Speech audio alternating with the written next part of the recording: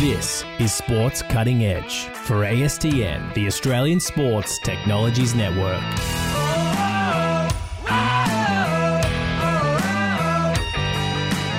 Here's your host, Lockie Wills. Well, the boys are back from XV Capital. James Godfrey, Stirling Mortlock, welcome to the show. Great to be here, mate. How you Good been? to be back. You know, if this podcast, Sports Cutting Edge, had a soul, the soul would be James Godfrey and Stirling Mortlock. You guys were the first guests we ever had, regulars on the show, and it's just so nice to have you back on. What you've been able to achieve with XV Capital is extraordinary. And really, and it's interesting because our first ever chat was 2 years ago, and the progress that you've made both globally and obviously in Australia has been huge. Goddess, can you give us an idea of what you've been doing the last couple of years, please?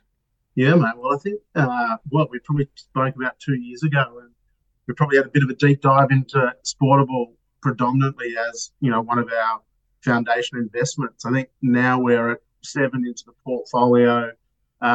We've, recently announced another 2 investments, and we'll talk, a little bit about those technologies later. But, mate, it's been an exciting journey. We see a real opportunity here in Australia, right? There's this runway of major events. There's a great annual events cycle, and there's a great sports ecosystem. And technology, right, it's the tool that can help advance all of that, create efficiencies, and bring new revenues in and bring new exciting tools into play. So it's just been really positive 2 years. The Australian sort of sports tech ecosystem has evolved significantly as well. There's new conferences, and we've seen the rise of Queensland state government as well getting heavily involved in the sports tech space, and Department of Tourism, Sport, Innovation up there. So, mate, it's just there's lots of really positive noise in the marketplace, and we ourselves have had to respond to that, right? So we've had to scale up and start to build out our board and build out our executive and start to systemize things that Sterlo and I used to do as 2 founders a few years ago. We're a business, right? So it's exciting times and ready to jump into the next sort of launch phase of our platform. And Sterlo, how about for you, mate? I remember when we spoke that first chat we had 2 years ago, and then we did a follow-up in 2022 with the Smart Ball Revolution, whereby your company, Sportable, and your heading up of the Smart Ball in Australia was really starting to take hold. At that stage in 2022, there was trials in the NRL, the NRLW, the expansion into rugby union in the United Kingdom. And now we see, subsequent to our last chat, Sterlo, that the AFL, the biggest sport in Australia, and the Smart Ball have become as one. Tell us about that journey. I mean, it's so exciting as a footy fan that tech is going to be used in Aussie rules. Tell us about that, mate, please. Yeah, it's been fantastic, and I guess really great to be working, really close with the whole entire Sportable team. The 2 co-founders, Pete and Dukes. We've been, in the trenches with them for a couple of years at least now. And to see the business, it's really accelerating globally. They're doing fantastic stuff in North American sport. They're already in the CFL, which Genius Sports, their main data provider, has helped facilitate that. Them getting into American football. More than likely that'll expand into the collegiate system and, downstream eventually, the right time, right place, NFL. They've also become, the bladder boys globally. So they've patented and they've got a real clear understanding of how to integrate chips into bladder-based balls. So they've fast-tracked into football/soccer globally as well. Both Adidas and Nike are working really tirelessly to try to win the arms race between the two of those companies, which they're conglomerates globally. So that's fantastic, getting into football globally as well. But in our neck of the woods, you mentioned it. We've always called it the Smart Ball, but I think Eddie McGuire on Footy Classifiers earlier this year called it the Super Ball, I think, Super Sharon, I the think. Super Sharon. But that's been fantastic. So there's been a lot of work put into to getting, working with the AFL, and that relationship's been fantastic. It's a real partnership between the AFL and obviously Eddie and Jam involved as well. So we see it as being just a fantastic utilization. So Sportable creates a digital twin in real time of any bladder-based sports, and the more chaotic the sports, actually, the better it is. If you integrate that smart ball, the Super Ball, with the player chip, the data that's coming, effectively it creates, a digital twin of that sport in real time. So it's auto-coding every single event of that game with hardly any latency. And so then there's a potential of augmenting the broadcast in real time. And maybe the first entry point might not be in real time. It might be, a lot of the replays augmented. But for AFL, where we see the great opportunity is around officiating. So was it a goal or wasn't it a goal? There's been, grand finals that have been won or lost on that argument itself. That can be systemised. Did the ball get touched before or after cross the line, the plane of the goals? Did it carry 15 minutes, for instance? There's some really easy solutions that we see a Super Bowl being integrated into the game to help really objectively quantify what's going on from an officiating point of view. And that's just a start. The end point is gamifying and creating a whole new fan engagement solution for sports that have the technology. You literally cover every angle of it because, as you say, you've got the officiating aspect and then the gamification and the way that can roll into fan engagement. And then purely from an analysis point of view for a broadcaster or for a high-performance team to be able to get those key data points, it covers the whole thing. Sterling, can you just give the listeners, for those that aren't as familiar, like a bird's eye view of how the tech works? Yeah. So, the reality is, because it's such a groundbreaking technology, the first challenge was actually integrating a radio frequency identification chip into the bladder ball, which is no mean feat, to make sure that I guess the delta on the weight of the ball, as well as the aerodynamic qualities, that took them a long time. It took Pete, who's the CTO at Sportable, who's literally ex-NASA rocket scientist. Took him about 5 years to work that out with Gilbert and partnering with Gilbert for a long period of time to get that right in rugby. Fast forward to now, the work that we've done in and around the NFL ball, and also integrating into bladder-based soccer balls, and the sharing, it can get that time frame. For 5 years is more condensed down to 6 to 12 months, right? To go from a prototype all the way through to a fully production back at the factories, smart balls or Super Balls, and do it en masse. I guess the reason why we like Sportable so much is a lot of these technologies take a lot of, capital required to fit out a whole entire stadium. But what Sportable did was create the whole entire tech from bottom up, so that the beacons that are placed around the venue, you can use the same. They're totally portable and they're battery operated. There are no wires in the whole entire business. Everything is done by battery, and the batteries can last for well and truly way over a full game of rugby or a full game of AFL or whatever sport they're in. So the beacons that are placed around a venue, they can be hard installed in that venue, but it's just as easy to bump in and do it 15, 20 minutes before the match. And that hardware can also be used at training. It can be taken down to your local park, and you can get the same data because it's literally portable. So the technology is really universal, and that's why we're having lots of good conversations actually over in North America and a lot of the colleges, because they can use it in multiple sports across all their premises. So, yeah. And so you got the chip in the bladder of the ball, and that's done in a seamless fashion, and then that chip then interacts with beacons. So is there sort of half a dozen beacons that are placed around a sporting arena? Yeah. So in rugby at the moment, it's anywhere from 8 to 12. AFL, it'll be more like probably 15.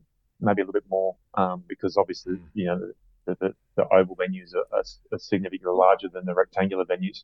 But if you think about, I guess, triangulation back to the old, using the compass orienteering days or whatever, or guiding with the stars, you only need 2 points of reference. But obviously, when you've got 15, 16 beacons, the accuracy of it telling in real time, and basically those chips are sending information back to the computer at the main beacon 20 to 40 times a second, and it's telling you all information around everything that's going on. So if it's the ball specifically, was the rotation pure? What was the velocity? What was the hang time? How high it went? How long it went? All of those are relayed to the platform, and the platform then, that's where the magic actually happens. It then, through algorithms and AI, actually categorizes. Was it a handball? Was it a pass? Was it a kick at goal? All those sort of things. It does it automatically, encodes the game in real time and creates that digital twin. And that's where the value is. The digital twin, then, if you wanted to go in an immersive experience, if you wanted to automate data, real-time data into any different medium, that's where the magic happens downstream.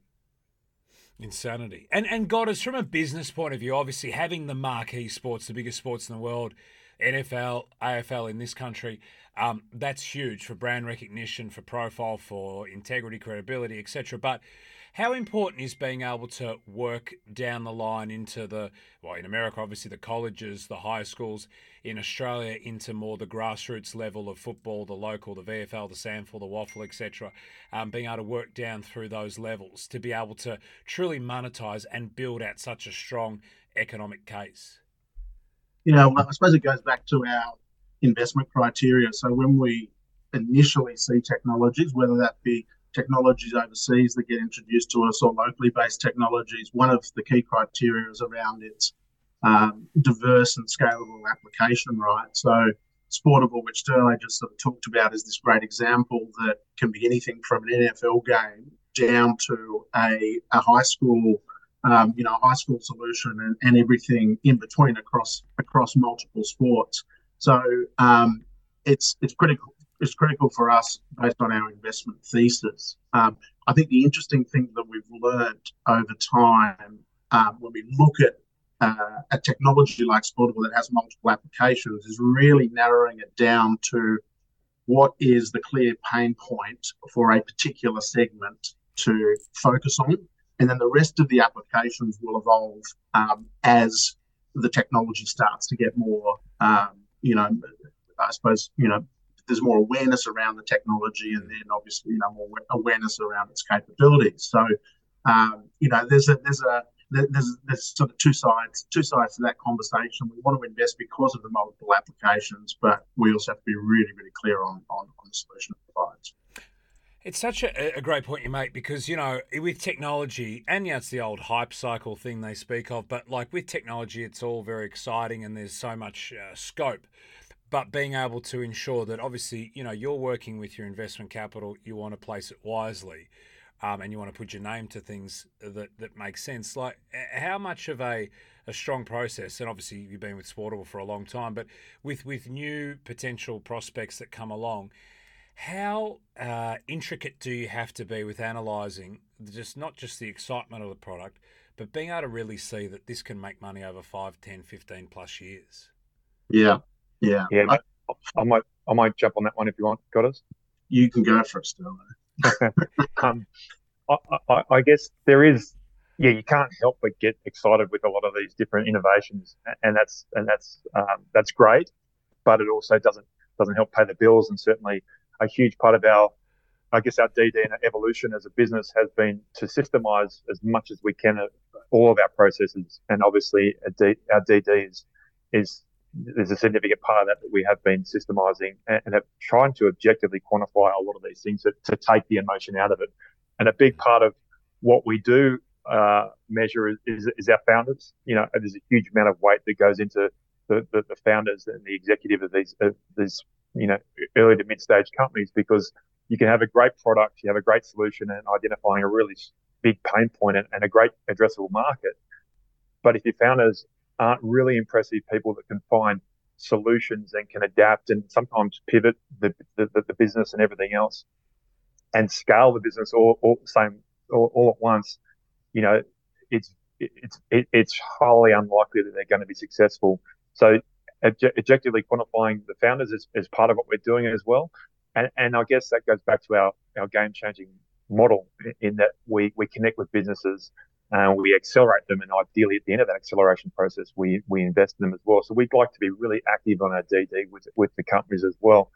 But getting back to it, the amount of, I guess, process we put on our DD has grown and evolved, even so much so, you know, every few months, our investment committee meets up and makes sure we review our DD process and see if we need to tinker with what we're doing, and that continues to go, mate.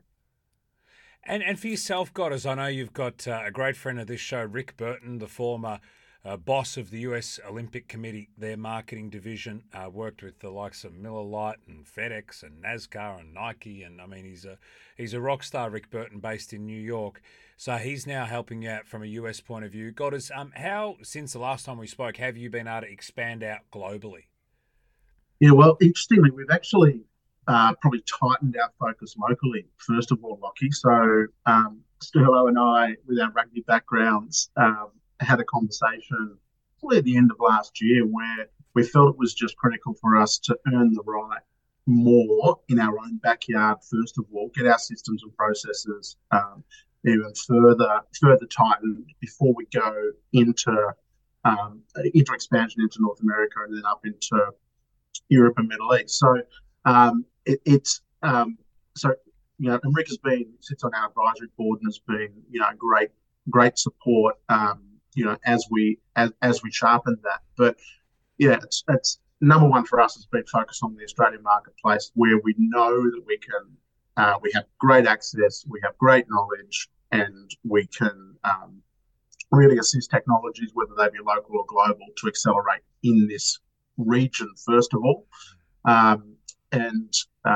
I mentioned earlier just the interest from Queensland government and Victorian government. I mean, our first piece is to make sure that we've got a presence in Queensland and Victoria. And we've got a presence with some of our investee companies already in both of those states. So we want to have a presence there ourselves by the end of 2024, and then be up in North America by 2026, because they've got a similar major events runway than we do.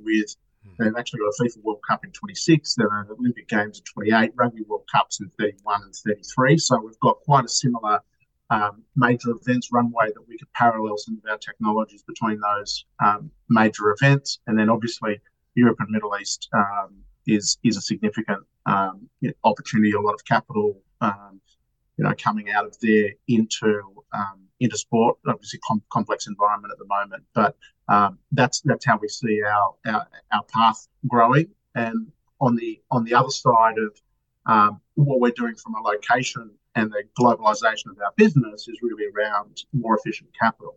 So transitioning from individual investments, which we've done in the past, into a Sportable, to more diversified investments using investment funds models, which is why we've added certain people to our board and certain people to our executive.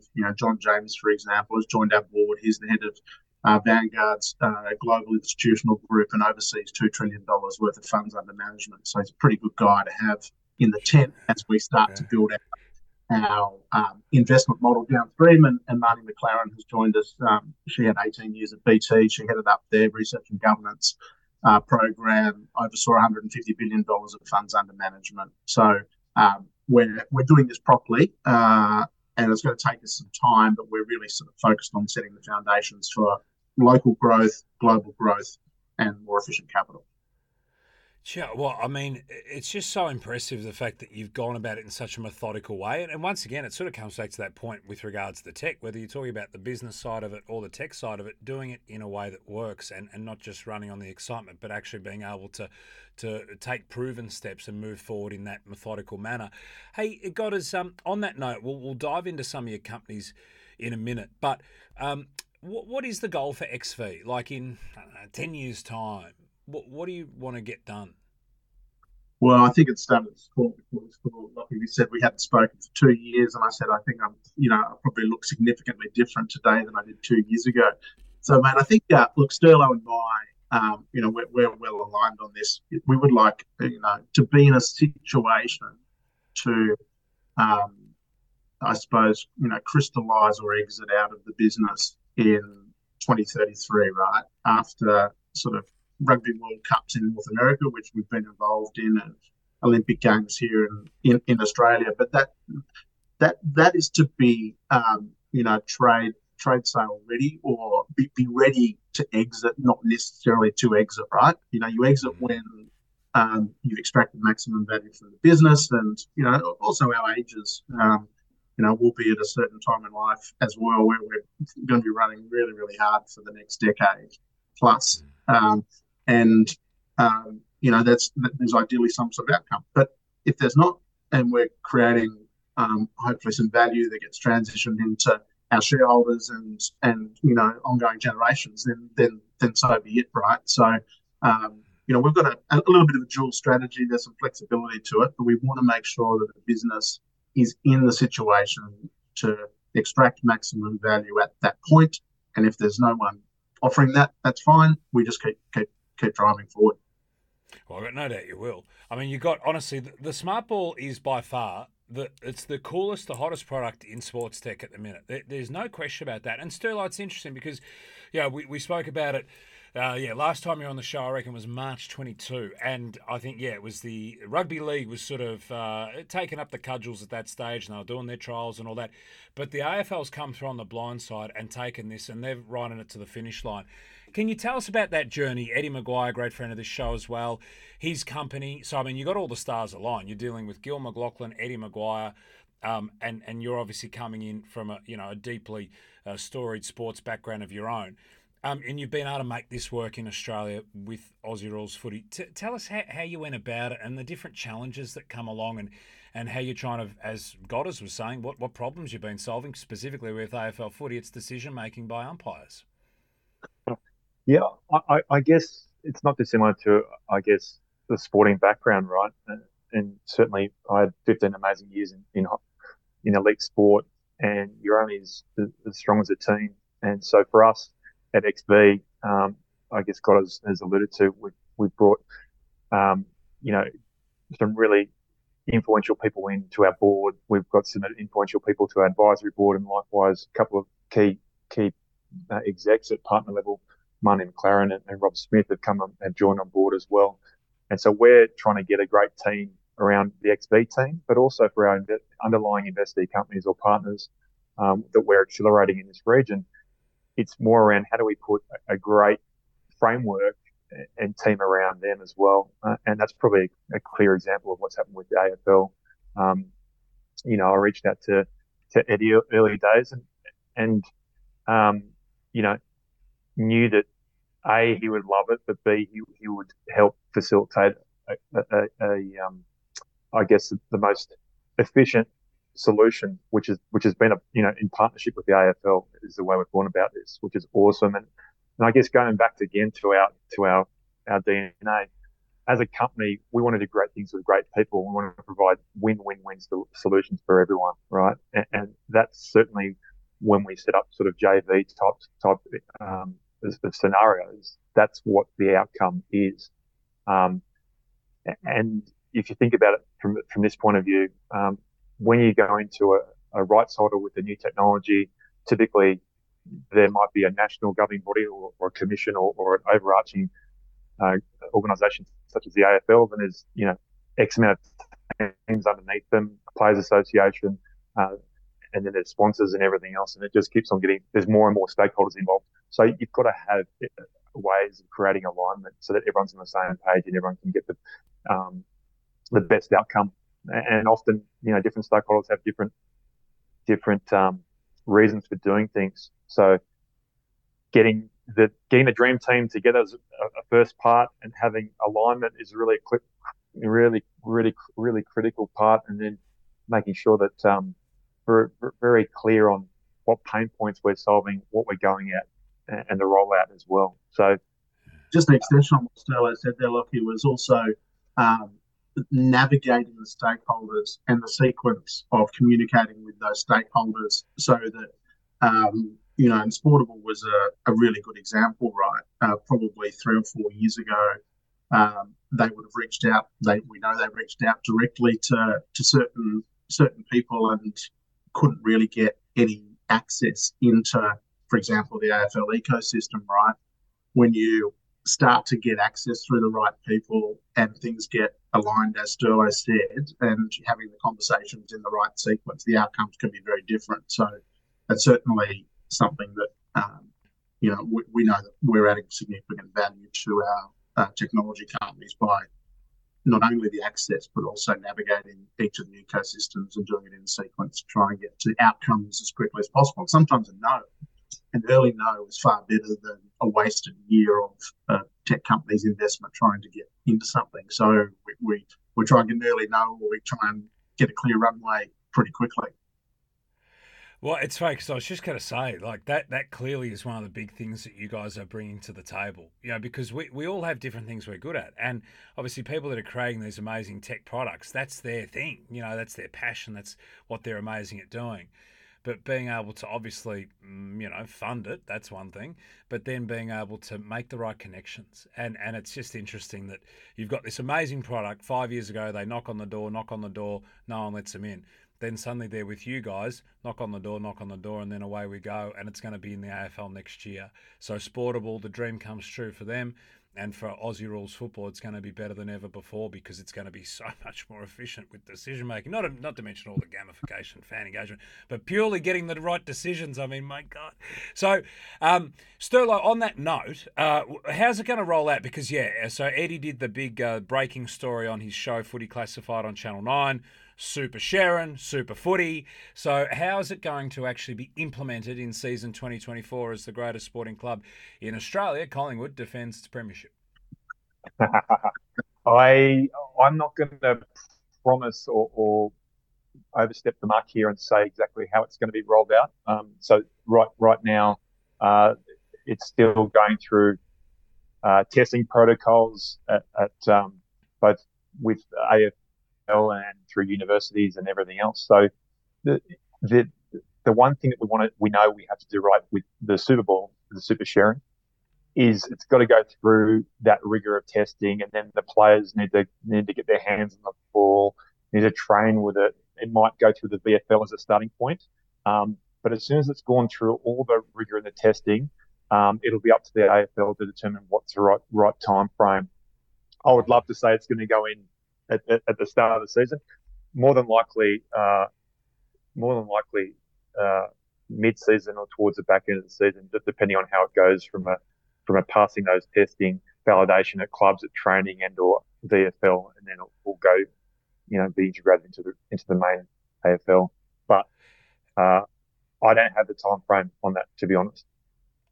And it is the great thing working through a JV structure, Lockie, because at the end of the day, everyone's trying to get the most successful outcome, so it's a lot more measured than anyone pushing anyone to get something into the game, right?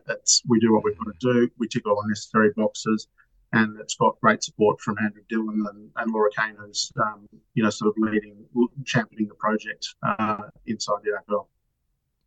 And yeah, absolutely. And once again, it's sort of almost the theme of our chat today that, you have that methodical approach to get the long-term success, not just the sugar hit at the front end. And Sterlo, just quickly, before we move on to some of your other wicket companies you got on board, with the Super Footy, purely from, someone who played rugby union at the highest level, is there any impact upon the ball from what you've been able to touch and feel? Like that actual experience for the player, is there anything in that? Good or bad? No, it's a really interesting one, right? So I've been a kicker back in rugby for a period of time and had sessions with prototypes and different balls and everything else. And there's a bit of placebo effect / mind playing games with you at times. If you hand a player a ball and say, tell me what's different with this ball, and it might be the same ball as normal, they might come back to you and say, this one felt different or whatever it is. So it's actually not that easy to do that. What the best thing that we've had is go going through a full onboarding process with the players to actually say what the Super Ball does. So here it is. This is the chip that's in the ball. This is what the data tells you about everything X, Y, Z, to make them really informed on it, and then actually use it and go out and train with it and play with it.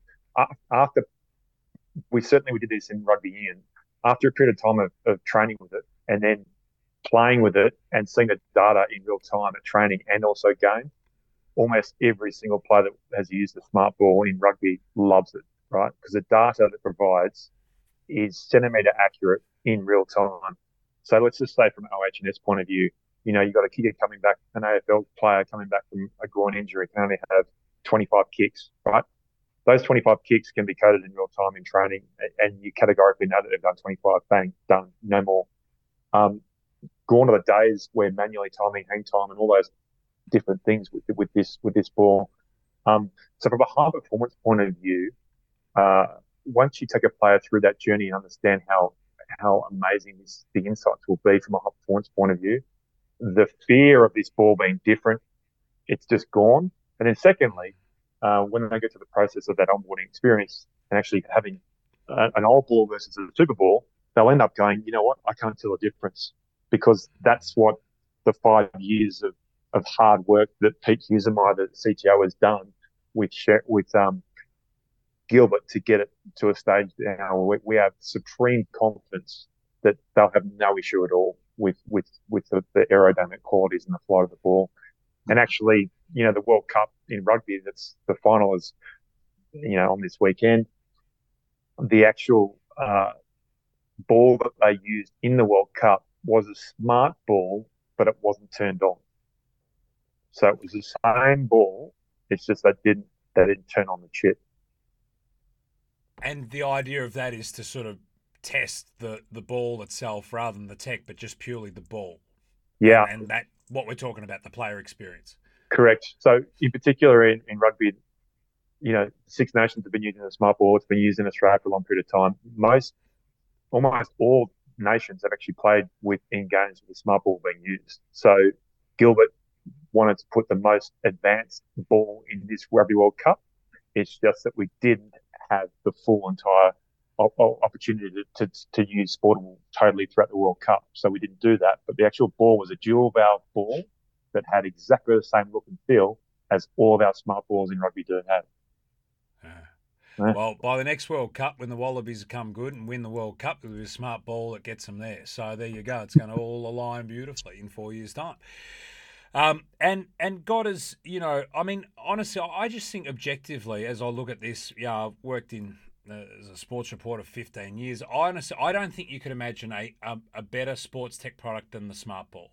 Like, I just think if you get it, if you've got Adidas and Nike competing against each other to try and get it from a soccer point of view, if you can get the NFL in America and then you got the AFL here, good night, nurse. You've done everything you need to do in XV time. I just think this is the product. It will be considered the sports tech product of the modern day. You've got some other absolutely sensational companies that are doing different things. I want to talk to you about Michelle Walsh and Lee Kenyon. And Michelle and Lee, they came up on stage at the Australia-New Zealand Sports Tech Awards night. I was lucky enough to do that night. And they came up from New Zealand, Michelle, and she's just someone who speaks with such passion about a real desire. And I know this will hit home for you, Godders, because your background is in coaching, it's in education, it's in empowerment and helping people find the best in themselves. From the way in which their startup, CoachMate, can actually assist, particularly when it comes to women and girls, and a greater empowerment and participation and retention in sport, but also throughout sport in general. Can you give us an idea about Michelle and Lee and CoachMate, please? Yeah, well, first of all, Stella talked about the importance of founders, and they are really well balanced and compatible founders. Michelle is creative and vibrant and really passionate, and Lee comes from actually a strong coaching and a high performance background. But where we really liked CoachMate when we originally saw it is that it came from a different lens. So it came from the lens of a mother or from the lens of a volunteer who didn't necessarily have any background in the sport, that they were being put in a situation to potentially have to coach, right? Mm-hmm. Now, traditional platforms that we've seen in the past around applications have come very much from a high-performance lens. So it has come from somebody who's been at a national governing body and a director of football, rugby, etc. Sort of comes top down, and this is the way, these are the systems, and these are the way that you play, etc., etc., etc. Michelle came at it from, as a mother, what do I need? So rather than being handed the clipboard on the side to be the manager of the team or sent to the canteen, I'm now the coach. What do I need to have that sets me up for this responsibility so that these kids have the best experience that they can have in life in sport, and it retains and sport retains them, and they're engaged in it. So when you look at an application through that lens, it was all around, okay, how can I be prepared for this session? How do I communicate with all of my team members and their parents? What equipment do I need? If there are some kids who suffer some anxiety traditionally, what are they going to be experiencing in that training session? We can give them a rundown of what they're going to get out there and be part of, and enjoy. And then as a coach, what really simple videos can we map out that create a session, and what equipment do we need for that session, and what are the key coaching points, and generally, what are the key messages that I want to give kids? So coming from that lens was really, really different to anything that we saw. And then Lee brings a technical overlay, but a really practical and methodical and detailed view of it. So the compatibility of both of them as founders and the team that they've been building around is really, really special. So that's, you asked me to sort of talk about those two. That's what we really liked it from application and what it provides. But we also saw the opportunity that there is a community that an application like this brings together, and there are a whole range of other needs that this community has to make life more efficient around community sport, and we could start to build some other product solutions along the way that really turned it into an exciting and scalable business than just a coaching platform for volunteers to transition to coaches. Yeah, and I love the fact that you're coming through from the through the eyes of a mum. I just think that makes it such a unique thing, and it's just, yeah. I mean, it's one of those things where you think, how didn't someone do this before? But it never happens till someone does it. Michelle, we have to have 4 kids, I think. Michelle, yeah. That'd help. It's been a community sport for the last 20, 25 years, and that's amazing. But we and God is. Oh, sorry, Stu. I just want to say, God, it's just quickly, mate. I know you're someone. You're passionate about the role that sport can play to the mind, the body, the soul. That education plays, that helps people find themselves and find their place in life. Like, on a personal note, how excited are you about the actual impact, not just from a tech piece and from a business piece, but genuinely on the grassroots when the rubber hits the road and this CoachMate product is out there in Australia, in New Zealand, and eventually globally, that it will actually have on the lives of kids?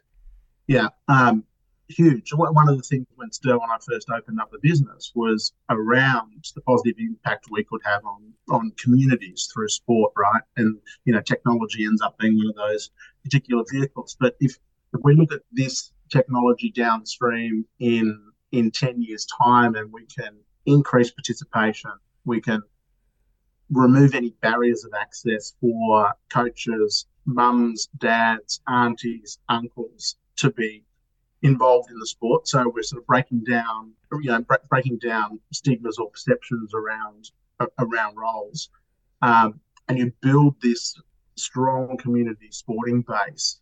The stronger that base only means that it becomes stronger, above that community base as well. And that's obviously where high performance comes into play. But we really like community associated technologies at the moment. There's another one, Clubfunders, which I think Stella will talk to as well. But it goes back to the win-win-win, right? It's if we can build something that has a great commercial outcome, that has a great community and social impact outcome, and we enjoy it with good people, then, hey, that's not a bad thing to wake up to each day. Yeah. Gotcha. And how about for you, Sterlo, with CoachMate? Oh, look, I think someone that's coming to mind that's jumping out at me, both for CoachMate actually and Clubfunders that we'll talk through in a bit, is that they are leading with, I guess, Simon Sinek in mind, leading with the why. So CoachMate, we loved it, as God has said, because they're all about the vision for the businesses. They want every kid to have a great sport experience, regardless of their age, gender, ability, and location. And also, ironically, the knowledge of the coach or the volunteer. And that's an amazing vision / why for their business. And what they're also focusing on at a high level is reducing churn and dropout rates in sport for both boys and girls. And they know that girls' churn or dropout rate is twice that of boys as well. And the number one factor that leads to this is poor coaching. So that's their why, and they totally lead with it. And for us, that grabbed us. Goddard has already said it, but I just wanted to reinforce that we certainly go through our objective DD, the engine that we do, and everything around it. But when you meet founders that have that clarity and understand the pain points so well and articulate that really well, and this is why our platform, my business, this is the problem it's solving. You can't help but to be engaged and get behind that. And I guess for me, it does segue into the one we probably want to talk to soon, with his Clubfunders, mate. So if you want me to go into that, I'm more than happy to go there, Lockie. Yeah, definitely. We'll get into Clubfunders. And just quick, with Michelle and Lee, we're going to get them on the show soon. They'll be able to dig into it a bit more. But just sort of wrapping up the CoachMate side of things, like, they took out the gong at the Sports Awards night for Australia and New Zealand up in Brizzy just recently. How have you found their progress and their ability to get into the market and really start to go and grow? Yeah, it's been great. Michelle's actually just been in the UK and Europe the last 2.5 weeks with various governing bodies and brands up there and having some really interesting conversations. So they will go global and go global really quickly. I think one of the great things that they had, where their expertise had been, was content, right? So Michelle's background with Augusto had been in content and production creation. So they produce things like Chasing Great, which is a movie around Richard McCaw and Dan Carter and bits and pieces. So they know content, and they have this great creative resource around them, so they can move quite quickly. Once they're really clear on the direction that they're going, they can package up that and position that communication really quickly. So they're moving fast, the technology is moving fast, the opportunities are moving fast, and the way that they can articulate that to different markets, they can turn around with high quality really, really quickly. So really, really pleased with how we're progressing there. All right, it'd be great to get Michelle and Lee on soon. Sterlo, now we spoke the other day on the phone, and I know you are very excited about Clubfunders, and Blake Lawrence, I actually chatted with Blake the other day too. We'll get him on as well. Clubfunders, obviously, sport is wonderful, but it ain't cheap. It takes a lot to make the wheels go round. Tell us the role that Clubfunders plays in that regard, please. Yeah, so getting back to the why. So I guess where Clubfunders is coming into the picture is, Blake, being a really passionate founder, is all around targeting the funding gap at all levels of organised sport. So ideally, no matter what your background, socioeconomic upbringing, want to make sure that you can have the resources available to play any sport at any time. So what Clubfunders effectively is a sports payments platform that better enables frictionless financial connection between all participants in the ecosystem. So if you think about, it connects clubs with participants, sponsors, fans, to better commercialise everything that goes on within their community. So an example of that would be, let's just say, membership may be or subs maybe $500 or whatever it is, or I need to get some boots and XYZ, it's going to cost me $250. This platform facilitates, perhaps if my grandparents and my cousins and family members might want to contribute to that, simply by downloading the Clubfunders app, they can actually connect up through a really simple, intuitive process and to help fund anyone in that ecosystem, whether it be a participant or whatever.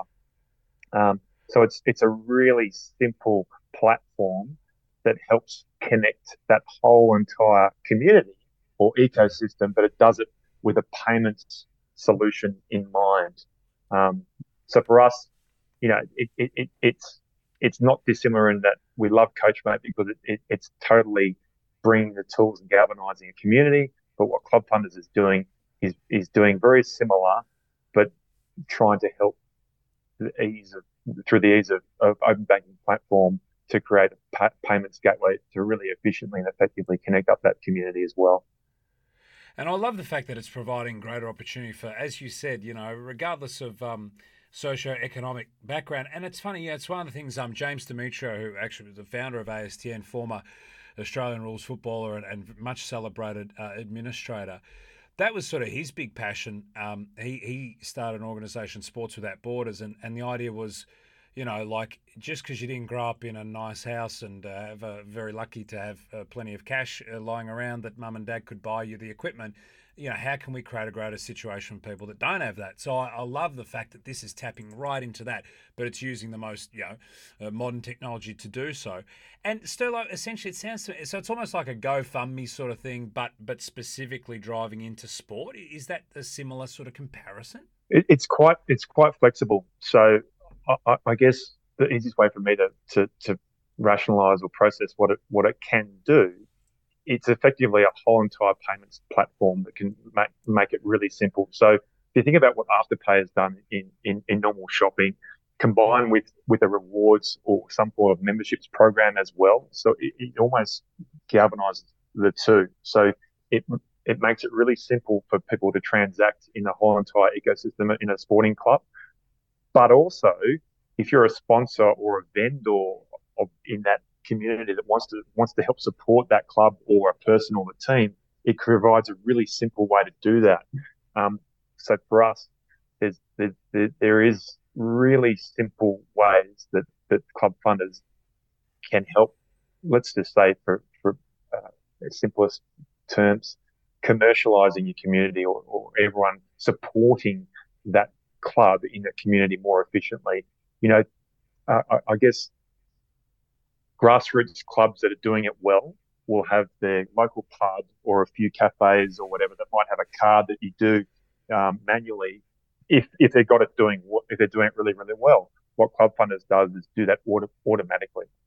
So if you're a local sponsor, if you're a local insurance provider, you name it, any business in the whole entire ecosystem of that community, if they want to contribute back to that club, all they need to be on the Clubfunders platform and say, yes, anyone who transacts through me that's on the platform, X amount will go back to the club. That's how simple it can be. Or to a player or to an underprivileged kid who can't afford their registration fees, right? So, if I look at an example, if I've got, a niece and nephew who are playing community-based sport, and there's 3 coffee shops that I could choose from. One of them is on Clubfunders and associated with their local club. I go there, I buy my coffee, and I know that 15 cents out of every coffee goes to my niece or nephew's, registration fees, right? So you've got transactions where money used to go outside of a sporting community to other providers stays inside that sporting community and connects, whether it's players, participants, as sponsors and vendors, and clubs, even from pro clubs down to community clubs. So it's really, really versatile and really scalable as a technology. But even so, like fundraising, which is really important in any club, potentially all the way up to professional clubs, right? It's something that's done very, very, very manually, but club funders can make that all systemized and really simple. So let's just say if I wanted to go on an inter-season tour that costs $5,000, I could put an actual fundraising bucket on the platform, and then anyone that wants to contribute to that can do so. and or if we're doing raffle tickets or whatever, it can all be automated as well. So it's really interesting where this, can really help solve a lot of problems for community clubs, but actually can go all the way up to pro teams, connecting from a membership point of view, because, membership packages at teams can be anywhere, I don't know, a couple of hundred up to a grand or whatever it is. And even subs, in some football / soccer can be anywhere from $2,000 up to $5,000. You might want to say, okay, can I pay my subs over 12 months? Yes, you can. Clubfunders can help facilitate that. And so it can create a lot of flexibility and ease around how you fund getting involved with sports, full stop. You talk about the end-of-season footy trip. 2 questions. Where is XV Capital doing its end-of-season trip, and am I invited? Good question. I would say I think we've got it targeted for bringing the crew back into Australia as well for a conference in March next year. Very nice. Which I expect you'll be at. I was hoping for Bali, but anyway, all right, that'll do. Conference, great. That'll be a holiday for me. Hey, but seriously, I just see it as being such much more efficiency, more efficient use of the money, but also for a sponsor. Like, I mean, you have your hoarding on the side of the oval around the old cyclone wire fence, whatever. You got the name of your cafe. Is anyone even looking? But if you have it on this versatile online platform, it's in everyone's pocket at their fingertips. You get way more recognition for contributing to that club or that player or whatever. So I just think across the board, it just, once again, as always, technology brings about that greater efficiency and more directional use of money, and also messaging and branding. Hey, before we go, how have you gone, and we'll get Blake to talk to this more specifically, but in terms of getting Clubfunders out there into the market, how's that process going? We only really announced in the media 2 weeks ago our acceleration and investment relationship with them. So part of our early stages is just really around sharpening the value proposition, and I think I mentioned earlier just around we look at technologies that have all of these applications, but we have to really tighten that down and narrow to what is the pain point with a clear segment. And certainly we think the pain point with a clear segment at the moment is around pro club memberships and cost of living, and people are struggling to be able to pay for their memberships that were normal, were things that they traditionally were just part of the annual expenses, right? And we feel that this can be a vehicle that can really assist some of those big membership groups to have various rewards programs and money that starts to get allocated towards memberships as a different way for communities to stay together when times are, fiscally tough. That this could be a tool to be able to help do that. So that'll be probably the clear market entry point at the moment. You'll see some more noise around that in the immediate future. Yeah. Well, I mean, and it really, Sterlo, it's the right product at the right time, isn't it? Because I mean, the economic headwinds are affecting everyone. So this is really, your timing's pretty prescient. Yeah, I mean, we do, I guess, like it.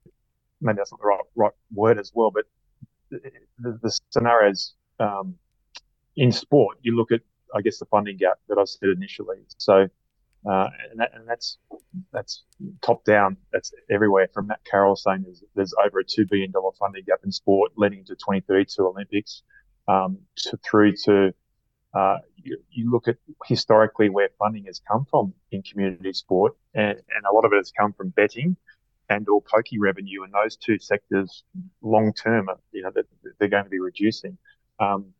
So that one, and then on top of that, as we know, as we've said, inflation and cost pressures on living expenses are only going up. So you put all those into the mix, and we think, yes, this is a solution that fulfills a massive pain point already.